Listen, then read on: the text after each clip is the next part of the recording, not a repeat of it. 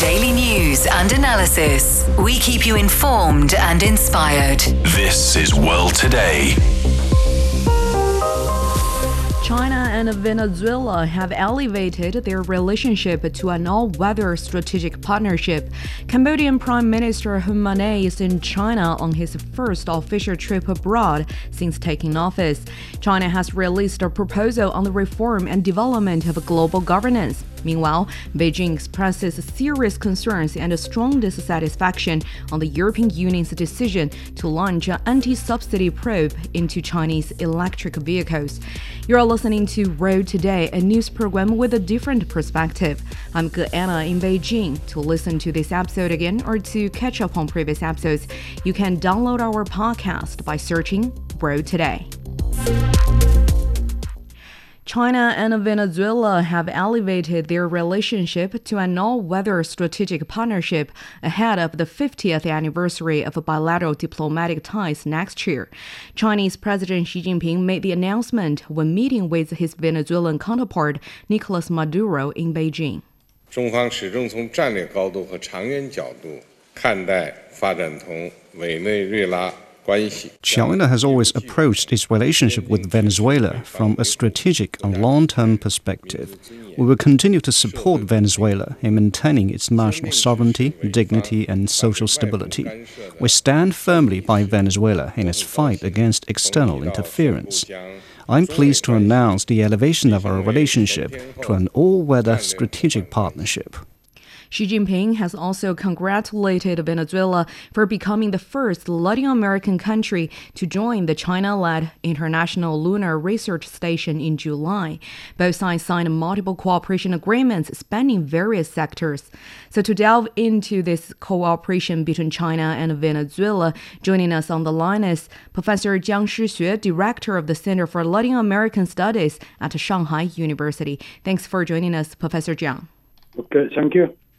All-weather strategic partnership, how significant is this upgrade of China-Venezuela ties, and how has it fit into the historical context of their relations? Well, as far as I know, China has established 120 different partnerships with different countries. And there are very, very different levels or names of these partnerships. The most common name would be a strategic partnership.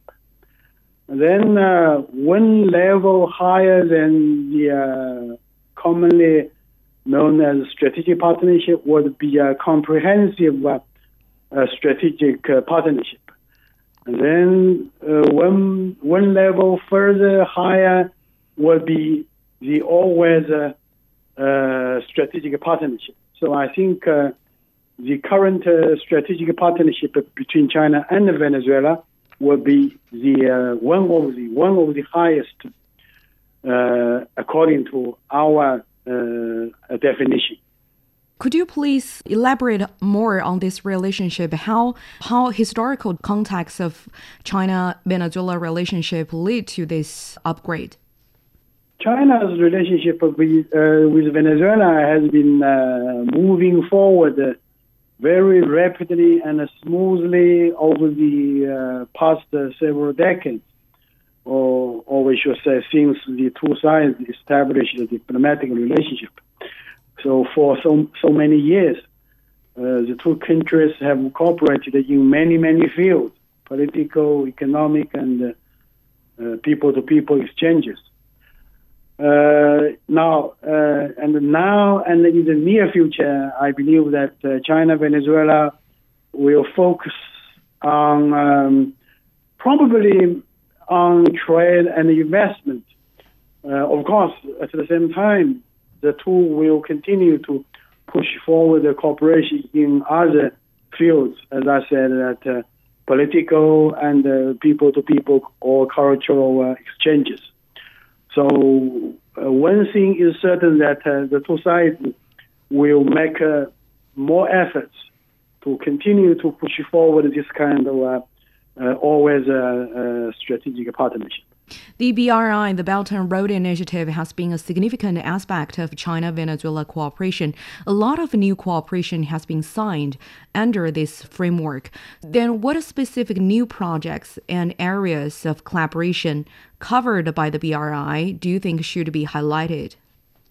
In the past several years, or even we can say over the past 2 decades, the economy in Venezuela is not so good, or I would say it's in a crisis. As a matter of fact, China can offer certain kind of help for Venezuela to push forward its economic growth. And this kind of economic difficulties can be attributed to 2 reasons. One is the American sanction against Venezuela, and secondly, its economy heavily depends on the oil sector. So we often say its economy has suffered from a kind of the so-called Dutch disease. It's an economics textbook terminology. That means the economy is terrible because of the heavy dependence on the oil sector. So now we are going to see that China's Belt and Road Initiative can help to make more investment, to expand the trade relationship with China. And regarding the sectors, I think the most important sector will be the infrastructure. Because of the crisis, its infrastructure is quite poor. And also, I think agriculture is also a sector which needs more investment. Because its economy is not well structured. So Venezuela has been importing food and other kinds of basic needs from foreign countries. So I hope that China can help Venezuela to deal with all kinds of economic problems and difficulties. One cooperation notable is the Venezuela's participation in the China-led International Lunar Research Station, and both sides agreed to further deepen cooperation in the field of aerospace. What opportunities and benefits does this collaboration bring to both countries and the broader international community? Well, in terms of technology, I don't believe that Venezuela really can offer a very important helping hand.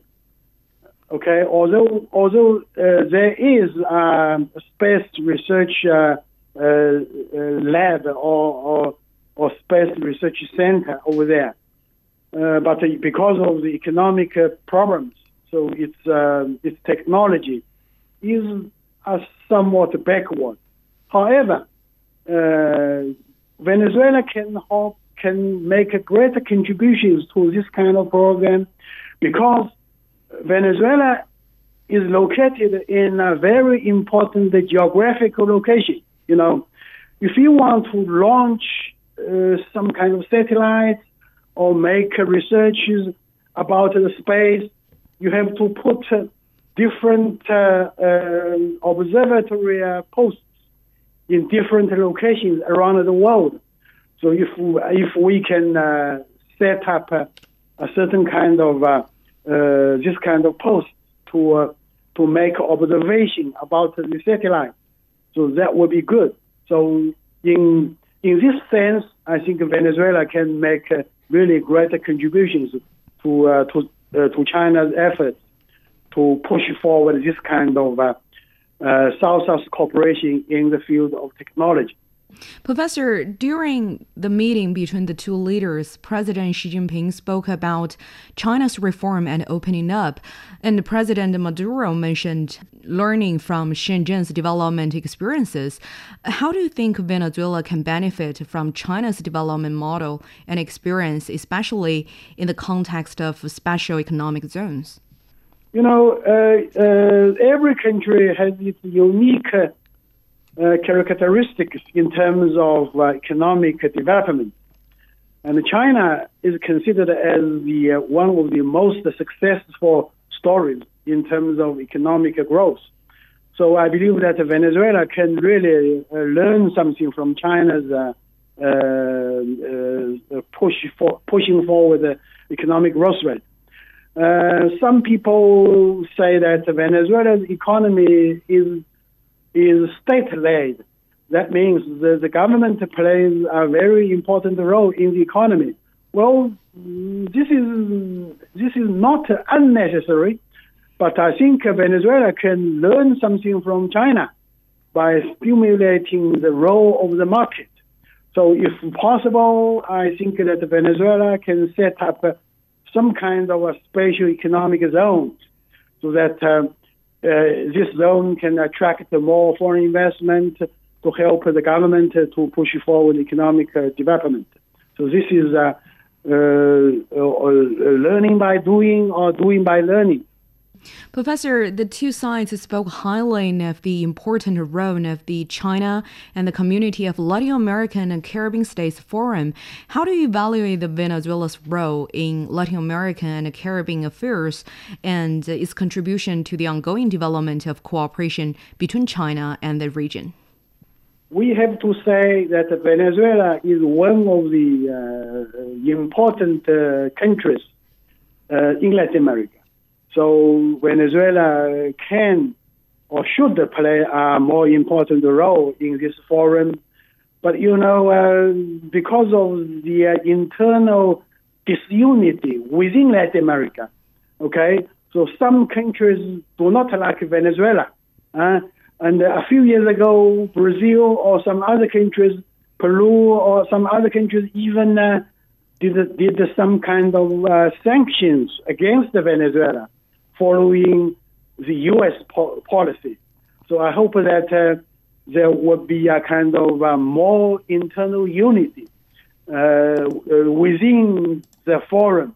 Okay, so China would be happy to see that Venezuela and other countries will get more united towards a better goal in terms of pushing forward political consolidation, democratic consolidation, or economic growth, all kinds of things. Professor, earlier you mentioned the United States has imposed economic sanctions and coercive measures on Venezuela in years. President Maduro's visit to China is seen as an effort to strengthen economic ties with the rest of the world. How do you view his strategy to mitigate the economic challenges and continue to contribute to Venezuela's economic recovery and stability? The U.S. has been imposing tough sanctions against Venezuela, along with some other countries like Cuba, Nicaragua, Bolivia, or some other countries. So Venezuela, as I just now said, has suffered a lot.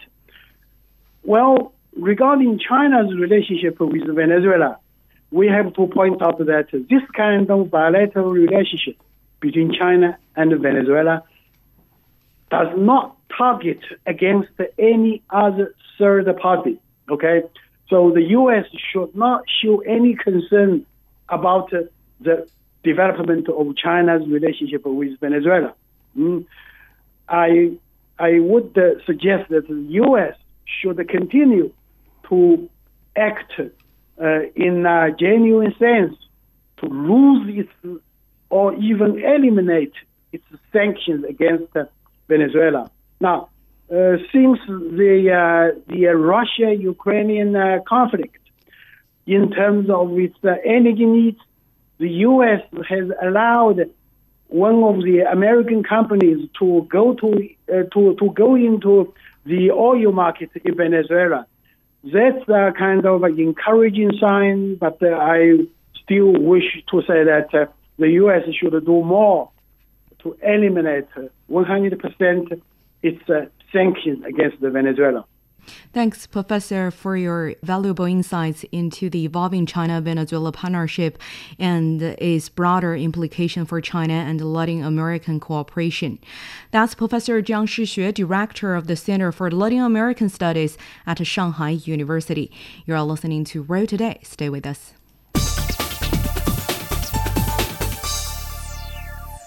Cambodian Prime Minister Hun Manet is in China on his first official trip abroad since taking office last month. This year marked the 65th anniversary of bilateral diplomatic ties and the year of China-Cambodia friendship.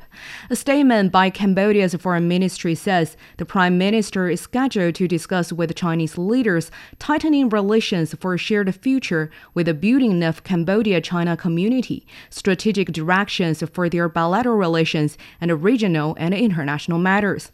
So for more on this topic, let's have Dr. Digby Ren, Special Senior Advisor at International Relations Institute of Cambodia, the Royal Academy of Cambodia. Thank you so much for joining us, Dr. Ren. Oh, it's my pleasure to join you. Thank you, and your listeners. Dr. Ren, the China trip is the first official visit by the new Cambodian Prime Minister since he was sworn in. Why did he choose China for his first official visit? Oh, I think it's very important. The ASEAN-China relationship is the largest economic relationship in the world today, and critically important. And of course, Cambodia is a key member, of course, of ASEAN. And so within that framework, that's clearly the first port of call for the new Prime Minister. And of course, it's the 65th anniversary of diplomatic relations between China and Cambodia. And so that gives it added impetus. And China, of course, is the largest investor in the country. As you mentioned, this year also marked the 65th anniversary of the establishment of China-Cambodia diplomatic ties and also the year of China-Cambodia friendship. What's your assessment on the historical context and development of this relationship and how it has shaped the current state of bilateral ties? Well, I've been reminded many times that Cambodia and China have had relations of some kind since at least the 13th century. So, that's quite a long time. But in the modern era, of course, that has been a very productive relationship over the last 30, 40 years, especially after, post-conflict society like Cambodia. This has been a critical relationship. And I think you can see that if anybody who's been to Cambodia would realize that there has been annualized growth, about 7 or 7.5% GDP growth for the last decade, more than a decade.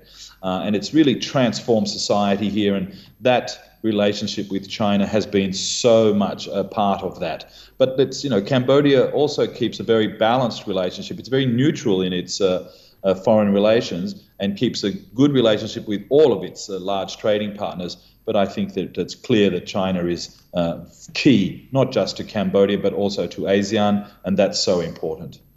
Then, given their strong ties, what outcomes or key outcomes can we anticipate from this visit in terms of strengthening China-Cambodia relations further? Well, both countries, there's a joint FTA. Both countries are inside the RCEP, the Regional Comprehensive Economic Partnership. They're both strongly intertwined into ASEAN as well. Obviously, Cambodia is a key member of that. So what the new Prime Minister is going to be looking to do because what's happening is we're having a generational change of government here in Cambodia.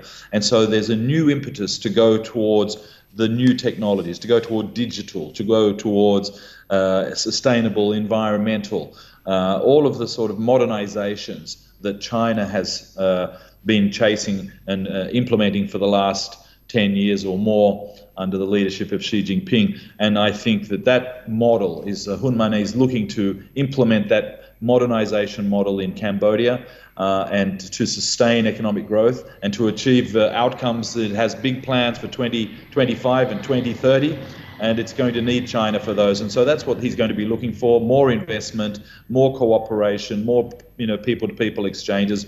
All of those things are going to be essential for this relationship. Dr. Ren, cooperation initiatives as the Industrial Development Corridor and the Fish and Rice Corridor are focused by many from both sides. Can you elaborate on these initiatives and their potential impact on economic and trade relations between the two countries?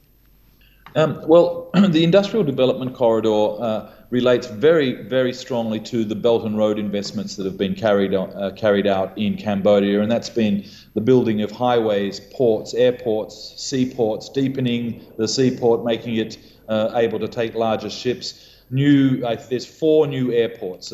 There's another one going to open next month, I think, in Siem Reap, the Angkor Wat, which is one of the world's top tourist destinations. So that's going to be a key thing moving forward. But there we have free economic zone, industrial parks, development for manufacturing. So that's what the industrial development corridor is, and that's between Phnom Penh and Sihanoukville. And then you've got the fish and rice corridor, because Cambodia has Tonle Sap is the world's largest freshwater fishery source. And it's surrounded by enormous amounts of agricultural in rice and fruit and vegetables. And within the FTA, this is all tariff-free, and so it's a wonderful opportunity for Cambodia to be able to export what it produces best in terms of food, fish and rice and vegetables and fruits, like durian, for example. So that's what that is. That's going to be really, really good for the consumers in China and good for the producers in Cambodia. Speaking of that, Prime Minister Hun Manet will also participate in the opening ceremony of the 20th China ASEAN Expo and the China ASEAN Business and Investment Summit. How do you view the significance of this platform for Cambodia's future cooperation with China? Well, as I said before, the relationship between ASEAN and China is the world's #1 trading relationship now. Mm-hmm. And Cambodia, of course, is an integral part of ASEAN. And look, the whole region is looking forward to being able to promote more growth, more integration, cross-border transactions, digitalization, all of those things, harmonization, standardization of tariffs and customs and tariffs and so forth, better transportation and more efficiencies. There's new rail lines being built that now connect all the way to Vientiane in Laos, and that's going to go to Thailand and then down to Cambodia again, even across to Malaysia. So this ASEAN China Expo is a showcase for all of the potential there. And obviously the Business and Investment Summit is about how to keep this all moving forward, how economic development requires investment. And China has been very, very strong in that area. But there's lots of other investment opportunities between the ASEAN partners with China's support and help, and also guidance in terms of technical guidance, advancements, education, these kind of things. China can be very, very good, especially in services. I think we're looking forward to a real big boost in services. Mm-hmm. Dr. Ren, in light of global geopolitical dynamics, how does China-Cambodia relations fit into the two nations' broader foreign policy objectives in the future, and what implications might this visit have for the Southeast Asian region as a whole? Well, ASEAN centrality is critical. Both China and ASEAN and all the countries in ASEAN and even the United States and Europe have declared that ASEAN centrality is the most important thing for the region. And I think that's true, and keeping that very, very strong is the #1 objective of all of the ASEAN 10, and for China as well, and other regional partners that are in the RCEP, including Japan and Korea and Australia. But America too wants to keep ASEAN centrality, at least that's what they say. So I think Cambodia keeps a relatively neutral foreign policy. It tries to balance all of the major trade partners. It has good relations with the United States. It has good relations with Europe. Sometimes they're a little bit fraught, with some tariffs and small sanctions and things like that. But they've mostly been resolved. But I think that Cambodia and ASEAN and China understand that essential relationship, regional relationship, not external powers, but the regional powers, all must cooperate and work together. And Cambodia definitely understands that China is its best friend. Okay, thank you, Dr. Digby Ren, Special Senior Advisor at International Relations Institute of Cambodia, the Royal Academy of Cambodia. This is World Today. We'll be back after a short break.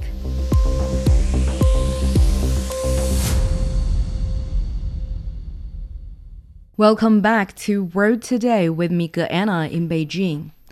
China has released a proposal outlining its vision for the reform and development of global governance.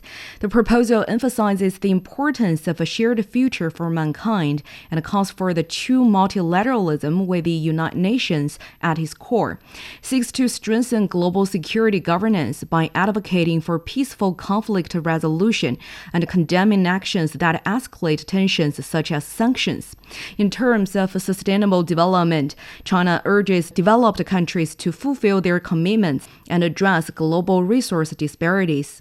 The proposal also highlights the importance of mutual respect among civilizations and human rights, with a focus on improving people's lives through practical solutions and educational exchanges. To delve into this proposal, joining us on the line is Victor Gao, Chair Professor at Suzhou University. Thanks for joining us, Professor Gao. Thank you very much for having me. Professor, first of all, what do you make of the consideration and timing of issuing such a proposal? What specific challenges or issues is China aiming to address? Well, in terms of the timing of this Chinese proposal, it is in the preparation for the general debate, which will be held from September the 19th to the 26th at this year's General Assembly of the United Nations.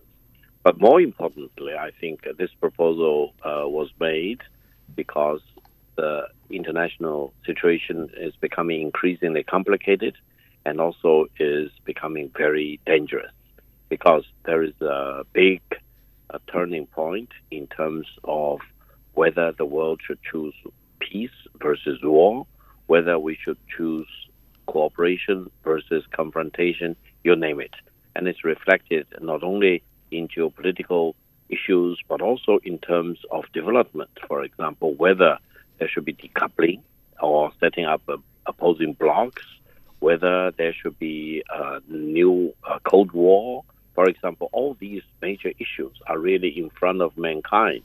Therefore, the Chinese government's proposal is very timely and also very important because China wants to focus the attention of the global community when we meet at the General Assembly of the United Nations in New York to talk about how the global governance should be reformed and continue to be promoted, aimed at peace and development, respecting human rights, development of social issues, and building up the community of shared interest for mankind, and minimize, if not eliminating, any incentive to use war or conflict or rivalry or Cold War mentality in international relations. And China also emphasizes that the world we are living in today is the world of multilateral cooperations centered around the United Nations, and no country should be allowed to hold itself out to be above any other country or the international community. We want to promote peace, and we want to promote mutual respect of all countries and peaceful use of diplomacy and other peaceful means to resolve whatever international problems there are in the world. So it is very substantively important for the global community now. Given China's position and the challenges you just mentioned, what's China's vision for future global governance, and how does he envision shaping the international landscape through this proposal? Well, there are several key points. One is multilateralism and multipolarity. This is very important because not only China promotes this idea of the world, many other countries also promote this idea because we do not want to accept unipolarity as the new order for the world. And we want to use multilateral means to promote international relations and solve international issues. Secondly, focusing on war and cooperation rather than wasting time to prepare for focusing on peace and cooperation rather than wasting time to promote war and confrontation or agitating for war. This is also very important because it is very evident that there are countries which threaten to use war or want to use war to solve international issues. They agitate for war. They become warmongers, for example. They promote new versions of the Cold War, and they want to avoid and bypass the United Nations, especially the Security Council of the United Nations, in solving major international issues. They want to take the initiatives into their own hands, putting themselves above the international community in dealing with these issues. This is very dangerous for the collective interest of mankind as a whole. Therefore, China wants to promote this idea that the United Nations should be the core of the international order. All of the countries should rally around the United Nations, and we promote peace, diplomacy to solve international issues. Now, the other thing is also very important, and this is truly what China has learned over the 44 years of political and economic reform and opening to the outside world.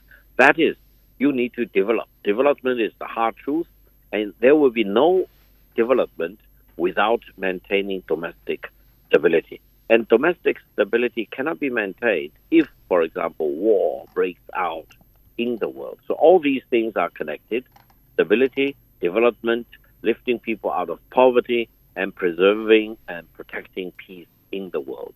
Now, this is truly a very important vision for the world.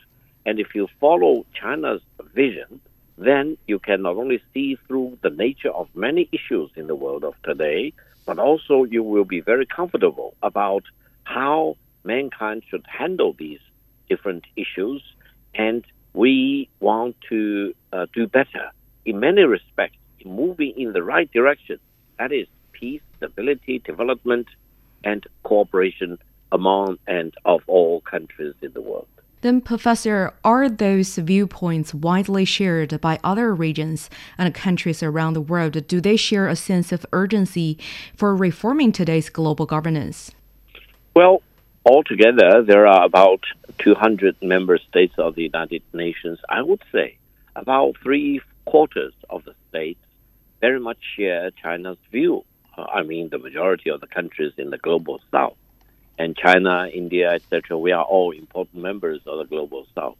However, there is a group of countries headed by the United States, and many of them are developed countries.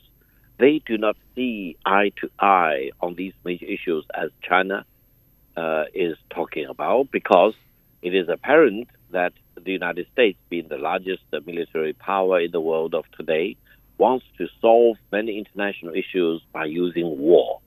They believe that war should be a preferred method of solving all these issues. They want to put the United States on top of all the other countries, as former President Trump emphasized, America first, as if all the other countries should be last and the least. That's a very opposing view. They want to make sure that the world is a unipolarity, and there is a unilateral framework of solving these issues dominated by the use of force. And these two opposing visions for the future of mankind is right now in front of mankind as a whole.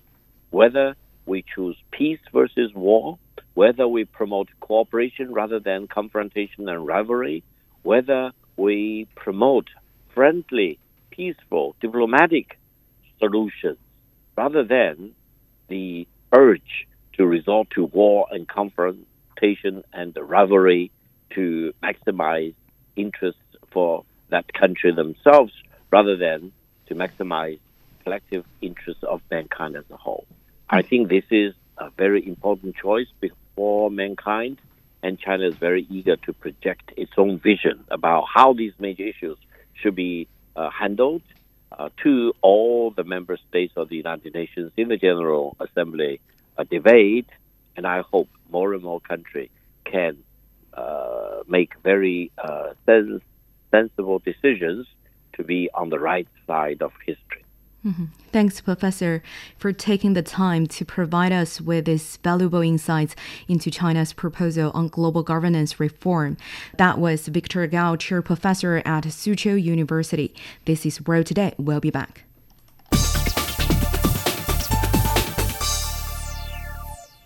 China has expressed serious concerns and a strong dissatisfaction on the European Union's decision to launch an anti-subsidy probe into Chinese electric vehicles.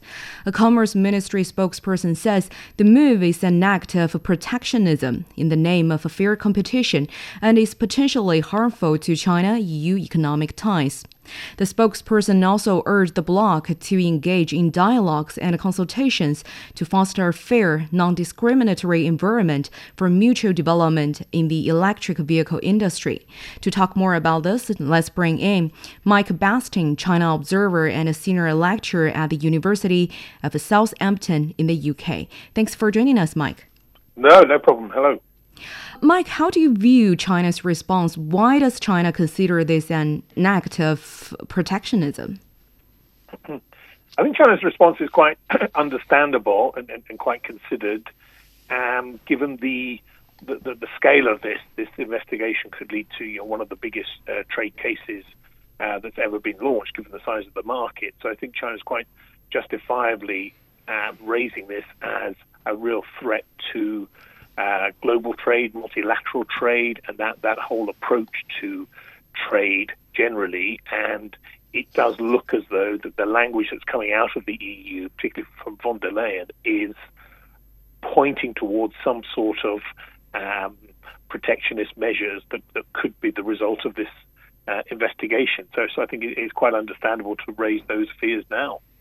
Can you provide an overview of the European Union's decision? Because reports show that many countries, led by Germany, are strongly opposed to such punitive measures, arguing that any trade conflict or any trade war could have too much to lose for the region.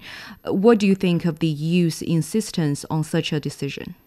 Yes, basically what Brussels announced very recently is a decision to launch an investigation, what they're calling an anti-subsidy investigation into Chinese electric vehicles that they claim are distorting the market. That on the Chinese industry side, they have an unfair sort of false cost advantage, and that this is making it unfair for European providers, but not just Chinese made, anything that's not produced in Europe. So it also will be looking at American produced electric cars as well. It's quite unusual that this has been brought by the European Commission itself. It's not really come as a result of industry complaints. So you say on the German side as well that they've actually made it clear that what the EU should be focusing on is making business conditions better for European players.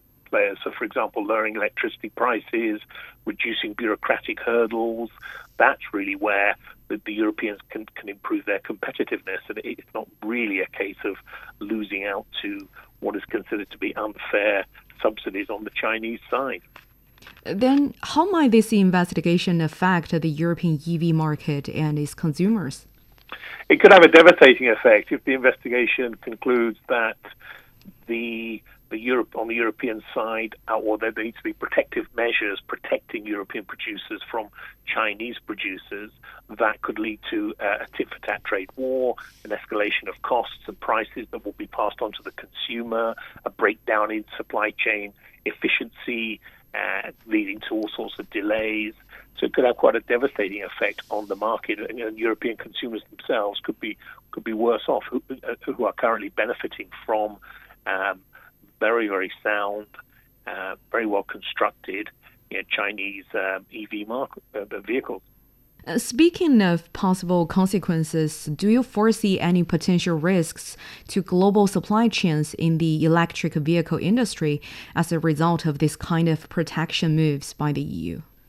Well, yes. Global supply chains, particularly when it comes to electric vehicles, are truly global, and they're sort of interwoven in and out of areas, countries, regions.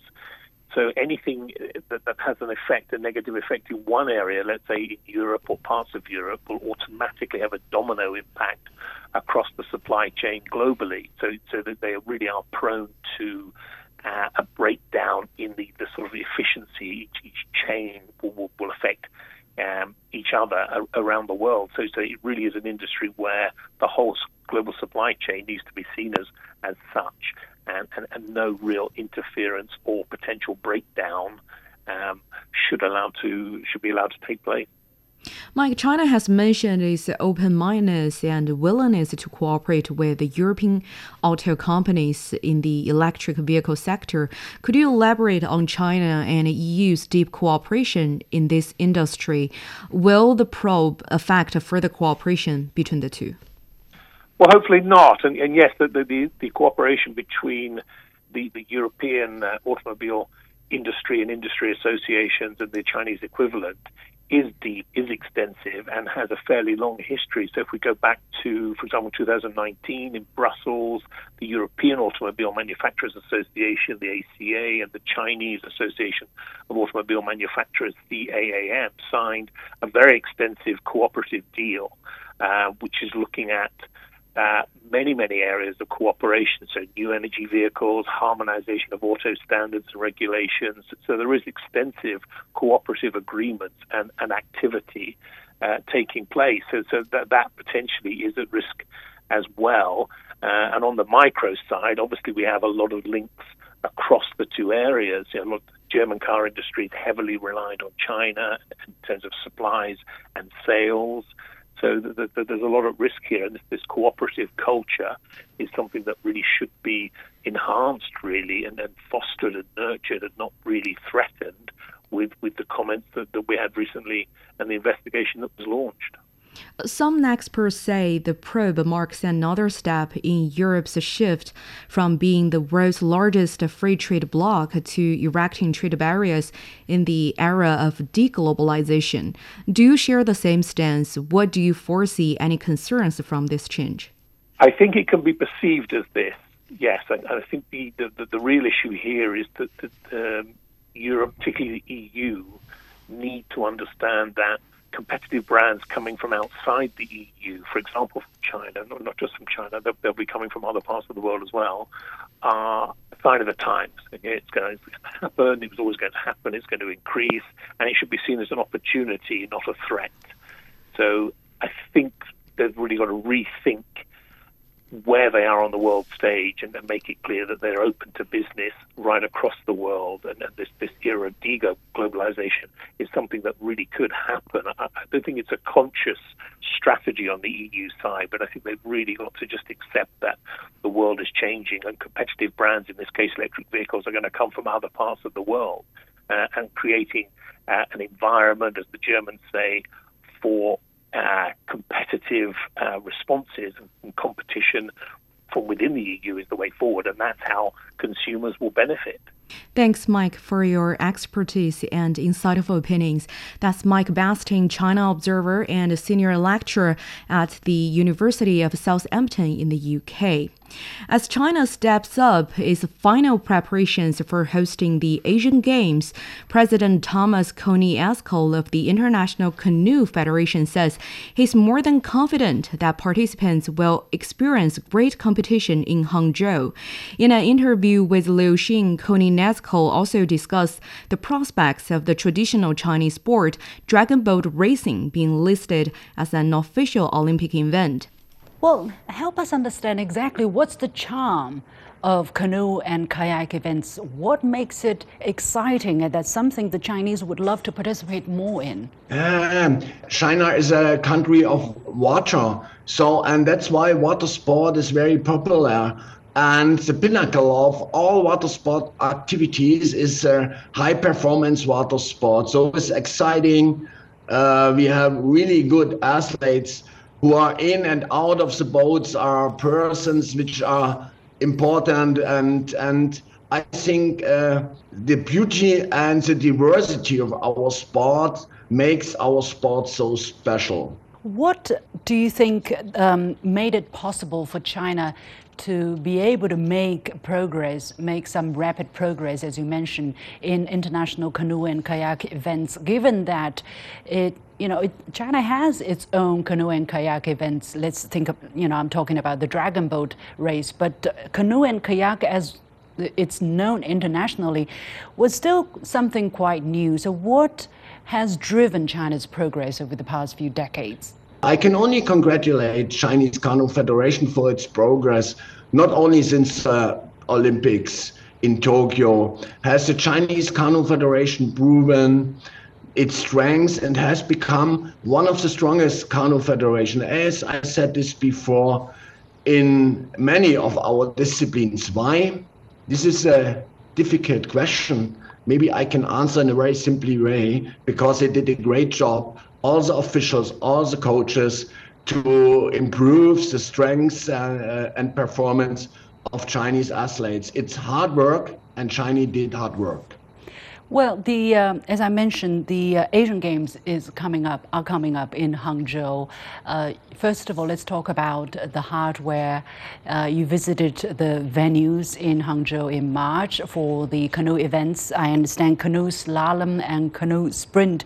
How would you gauge the readiness of the events, and what are you expecting to come out of the races? Yes, I was in Hangzhou in March, and I was able to see for myself the breathtaking scenery of venues equipped with complete facilities, and I could learn more about the professional preparation of Hangzhou organizers. So I'm more than confident that we will experience great competitions, exciting competitions on one of the best venues I have ever seen in the world, and Hangzhou is definitely one of the best venues.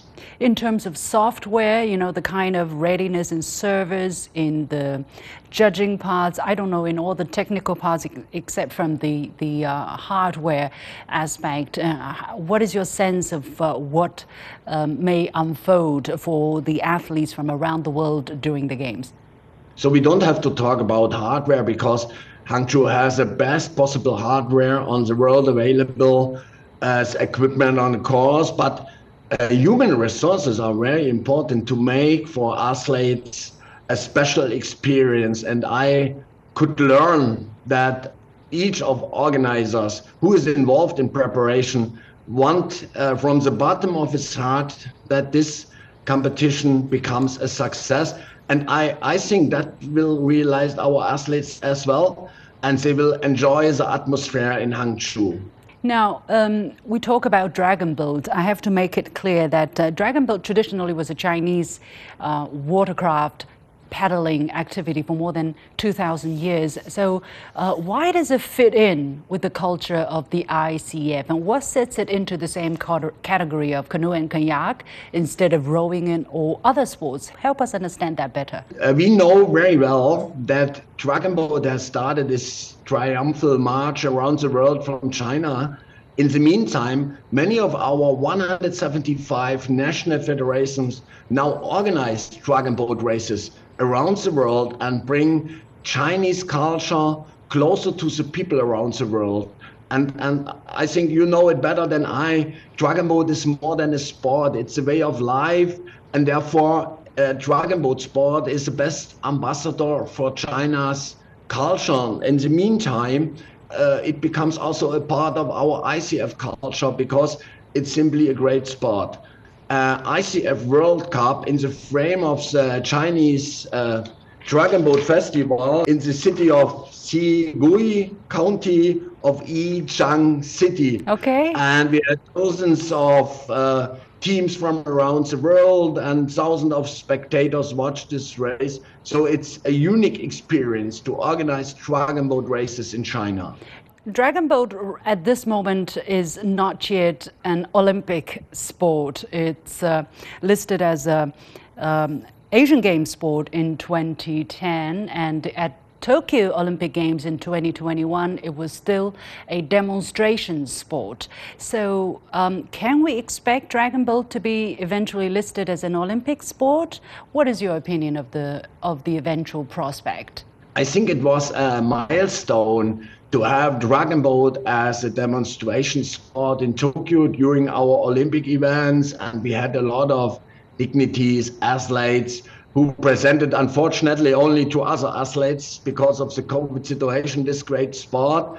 And I think we could attract some of the IOC members who joined this demonstration event. But of course, we have to fight together to promote our sport, to make sport still better.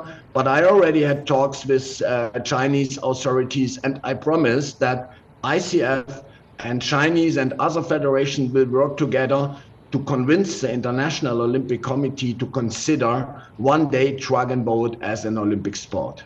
At the same time, my understanding is that more and more Chinese people are also into canoe and kayak in the sense that's known to people outside of China. And China has lots of rivers and lakes. So what's your expectation of canoe and kayak events being as popular in China in the near future as in some other parts of the world, aside from dragon boat? Almost everyone has already contacted his life with canoe. Maybe during a vacation, using a canoe for recreational activities. So you can do canoeing almost everywhere in the world. So far you have water. And that's why canoe in general is popular, and we have to use this popularity to make our Olympic discipline still more popular. And therefore we need competitions, especially competitions outside Europe. And in the past, unfortunately, most of our big competitions took place in Europe, and the new leadership and myself, we want to change the situation.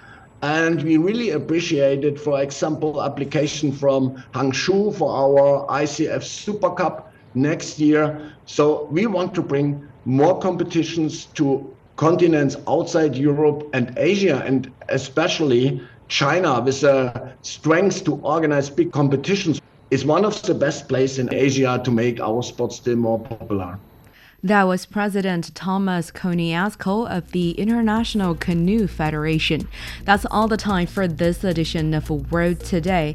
To listen to this episode again or to catch up on previous episodes, you can download our podcast by searching World Today. I'm Anna. Thank you so much for listening. Bye for now.